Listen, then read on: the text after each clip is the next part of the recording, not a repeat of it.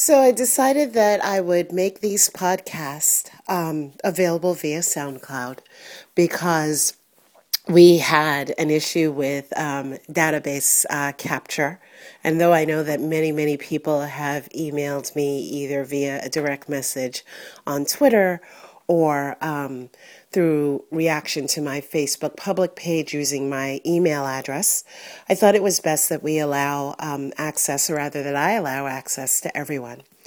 This is the April series. I do these podcasts on a bi-monthly basis. And this is the April series after having done one in February. The theme in February was love, in light of it being the month that we celebrate Valentine's Day. Worked on the theme of love and talked about love throughout really the entire month for 14 days, i.e. February 14th. So that said, I wanted to begin this April's episode and series with a talk about relationships. These podcasts will cover all kinds of relationships, but the relationship of type that I want to talk about is that of unrequited love. And it's a thing that really has happened to some of us, if not all of us, at some time or the other. If you have the investment in relationship and love. There are times when one person wants something that another person doesn't. I mean, who among us can't relate to the pain of unrequited love and desire? It happens. It happens to the very best of us. And when it does, we really risk it if we don't remember the lesson. And the lesson is to remember that while you may love and while you may lose after loving, or even during loving, that you have to keep your heart open. Just like any wound that you may get, you oftentimes have to pull off the Band-Aid and give it a bit of air so that it can go ahead and heal. So it can crust over, so that things can ooze out, and so that it can heal. The heart is no different, figuratively.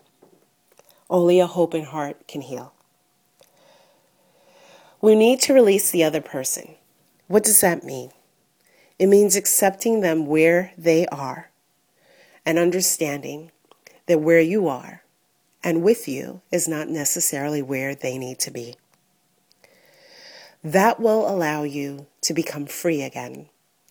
That will allow you to stop the longing for someone who no longer wants to be with you. And this is okay. If you are the person subjecting another person to unrequited love, it's good to understand this too.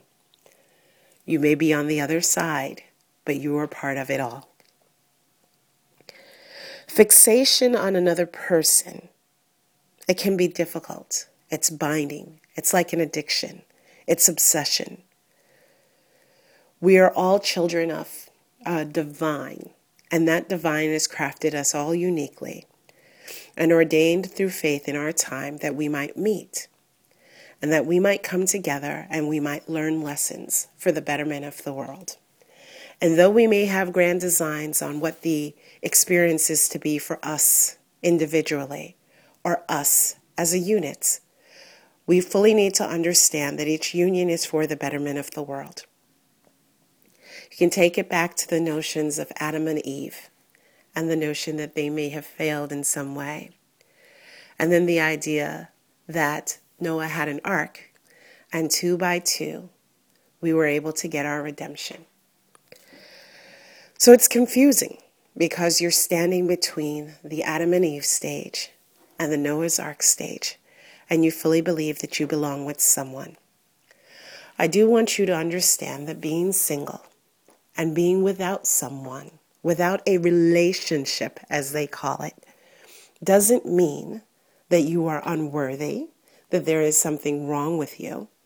It means that you are a person with an independent mind, an independent spirit, and not necessarily dependent on being with or up under someone to define your existence and your very being. Fixation on another person can be difficult, and it's binding. It's like an addiction to anything else. God can do for us in these situations what we can't do for ourselves. God, or whatever you believe, a divine energy, a higher state of consciousness, asks that you be released. Ask that the person that you want in your life, that you strive to be with, that you thought you would be with, be also released. Ask not that you be released necessarily from each other, but released into the world to do your best work individually or with another. That is evidence of having truly, truly loved, truly, truly been interested, truly, truly being devoted to the person that you were once with. It's not possible to achieve peace within yourself while withholding love. And you may think that you are receiving the withholding of love from someone else. But in fact, the perception of love not being delivered to you is oftentimes because you are not delivering love onto yourself. This is a fact.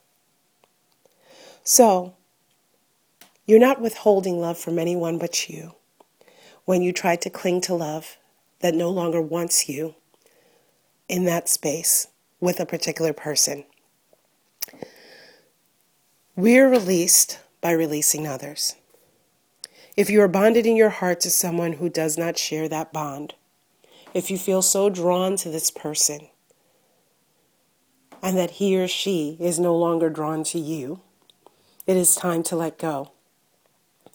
It is time to remember the blessings, the fun, the high emotion, and to disconnect your heart from the sadness and longing that no longer serves a good relationship. Release the person. There are ropes that are mental, that may be physical because of sex, that may be spiritual because you felt better around that person. There are ropes that you're using to bind. And the fact of the matter is that person is not your twin. Though we seek soulmates and twin flames in our love relationships, you are an individual flame and really warm and enough yourself. You possess every energy you need to be divine in this world without the person that you once had an experience with. Release him or her. The hooks that you have in him or her, be they silent, be they physical, be they financial, be they spiritual. Whatever those strings are, they are all psychic strings. They mean that you are playing a mind game. Do not obligate someone to being with you because you share a child or created a child together, as the case may be. Do not obligate someone to being with you because you have a good family relationship outside of your personal one-on-one relationship. The ties that you have are psychic, and sometimes they are chemical. Do not expect someone to be bound to you because the sex is good, because that is the same person you have to deal with outside of the bed, outside of the bedroom. And that is the place where you spend 97% of your time. You cannot base being with someone on 3% of your time. Cut the cord that ties you to that person. Be free. Free yourself from him. Free yourself from her. Find your peace. Be free. Relationships are eternal. Know this. And though you may separate in body, and though you may separate in other means, we are still souls that have inherited a great earth. Do not subject yourself to the misery of clinging. When you do that, you cannot go about the earth to do what you were ordained to do. Be healed by this knowledge, because it is oneness with yourself. It is a relationship with yourself. And then the relationship with your divine.